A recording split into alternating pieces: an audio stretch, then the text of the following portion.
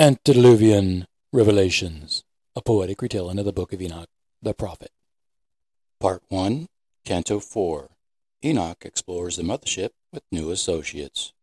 Being no longer resident upon the earth among men whose souls were not eternal the same as his, and having more interest in knowing even greater mysteries than those he had already seen when first he boarded the holy conveyance to appear before God in his throne room, Enoch traveled with new associates among the luminaries of Almighty God's expansive creation and universe. These are the names of the angels who were the holy watchers. Uriel, one of the holy angels, who presides over the luminaries' clamor and terror. Raphael, one of the holy angels, who presides over the spirits of men and healing. Rachiel, one of the holy angels, who inflicts punishment on the sinful and unrighteous. Michael, one of the holy angels, who presides over the virtue of truth and prophecy. Serachiel, one of the holy angels, who presides over the spirits of children who transgress. Gabriel, one of the holy angels, who presides over cherubim, all of the earth and paradise. Phanuel, one of the holy angels, who presides over repentance and everlasting life. The watchers are not the same as the archangels, whose paths are well marked in this telling of the tale, but there is an importance to know about all of them, by their names and how they preside, as God delegates their conduct and taskings. Beyond the solar system of Earth's sun and its extremities, Enoch traveled through this place in which nothing was completed, because there did not seem to be any end to it all. There he beheld neither God's tremendous workmanship where heaven exulted in his majesties, nor of any other earth. Instead, he found a desolate spot, prepared and terrific. In this place he saw 7 stars in a heaven, 7 intense orbs of light all bound together, like great mountains and like a swirling, blazing fire. The sight of this wonder caused him to exclaim, "For what species of crime have these stars been bound, and why have they been moved to this strange place?" Uriel, one of the holy angels who kept Enoch and guided him, answered by asking, Enoch, wherefore dost thou ask? Wherefore reason with thyself, and anxiously inquire? It is a certain conclusion that Uriel's question was prelude to an answer that might be horrifying to human understanding, because it was his characteristic to invoke terror. Knowing Enoch might not fully understand, Uriel continued his attempt to explain it all. These are the stars which have transgressed the commandments of the Most High God, and here they are bound until the infinite number of the days of their crimes be served until completed. Enoch shuddered to think that this cold place in a vast space was a prison of some sort for sinful stars who offended God, but they were just powers of starlight bound together in a containment facility where their powers, that which kills if allowed to escape freely, if allowed to spread and fall upon all the living, could not harm or transgress, being securely harnessed until the infinite half-life of their activities ceased in some greater time than can be known to anyone other than God. Being satisfied to at least know that this was no place to tarry, Enoch continued his tour of the holy conveyance with Uriel, who delighted to be his guide and host as it was his pleasure. Enoch came upon another terrific place with wondrous sights. It was the operation of a great fire blazing and glittering, and it was divided in the middle, being separated by columns of fire struggling to come together at the end of an abyss that descended deeply. Neither its full measure nor its magnitude was Enoch able to discover, nor could he determine its origin. Being frightened from the sight of so much unknown technology, so much he could never explain in a lifetime, Enoch exclaimed, "How terrible is this place! How difficult it is to explore these vast regions, these strange fires and endless movements!"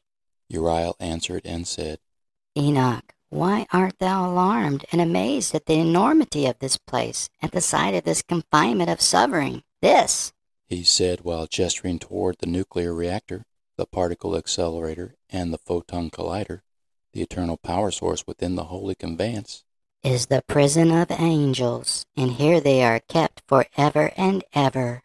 From that place, not being a place of comfort, nor was it a place where he would be allowed to loiter, Enoch proceeded to another part of the vessel, where he saw a great and lofty mountain to the west, made of a strong rock, and having 4 delightful shapes. Internally, it was deep, capacious, and very smooth to touch, so smooth as if it had been rolled over endlessly, with some stone wheels that traveled every part of it. It was both deep and dark to behold. Now that Enoch had left from those places which were mostly terrific, where Uriel kept watch over that nothing escaped, Raphael became his guide in this place of vast smoothness.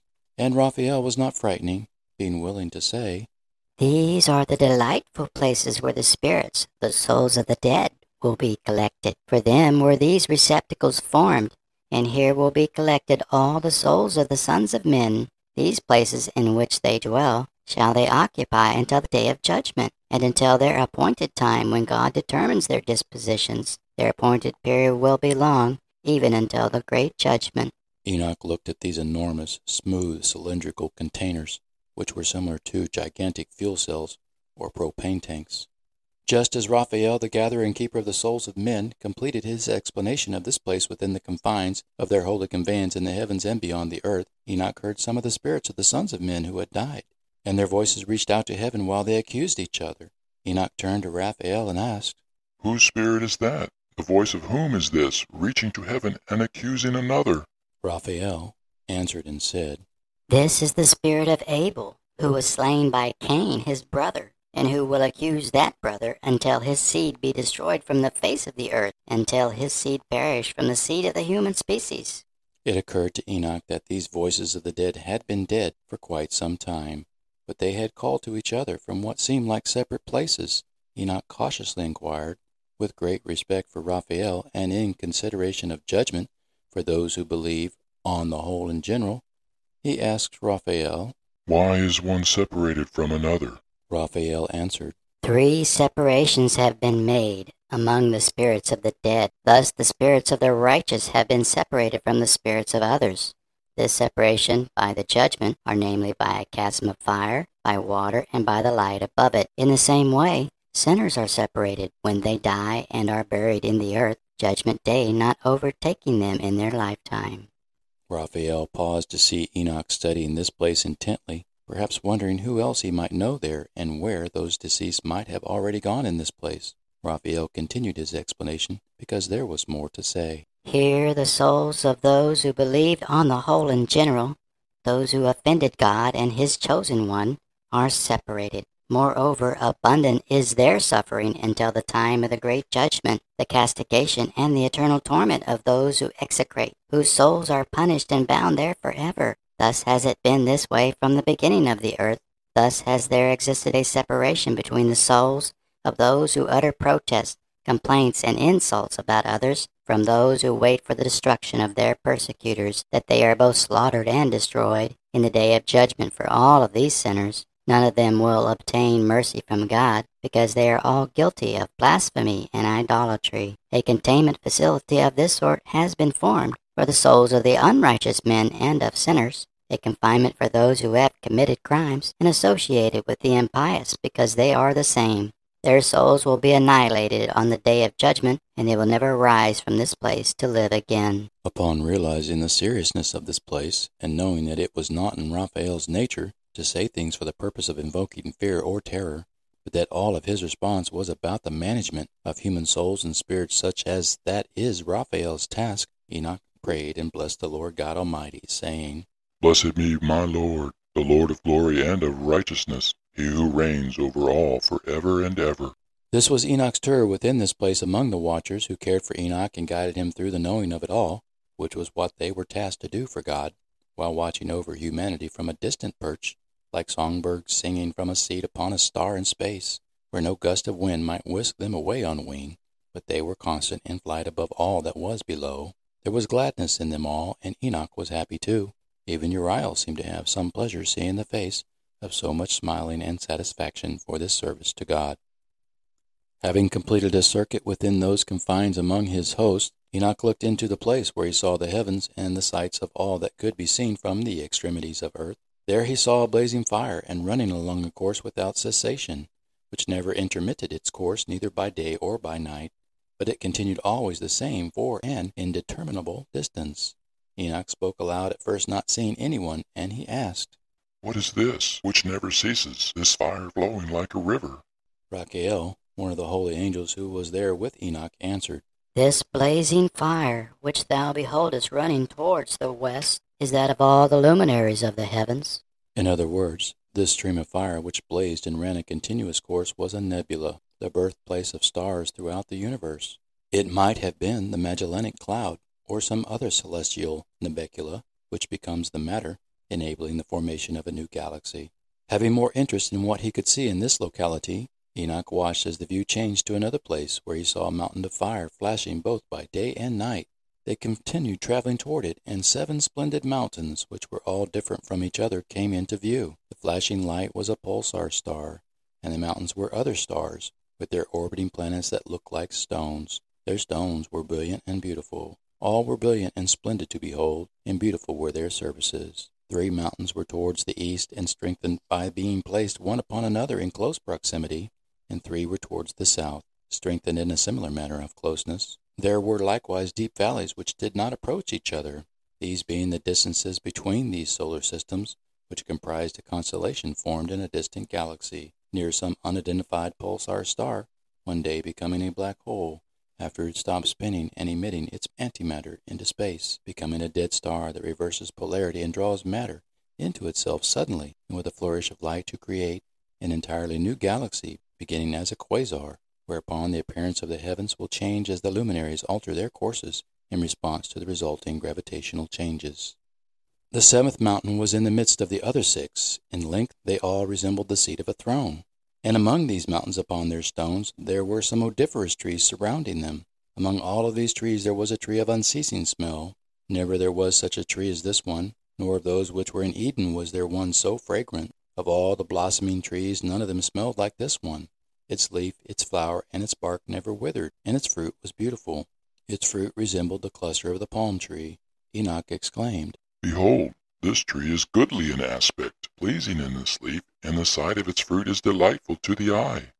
Michael, one of the holy and glorious angels who was with Enoch, and he was the one who presided over all of them, answered, saying, Enoch, why dost thou inquire respecting the odor of this tree?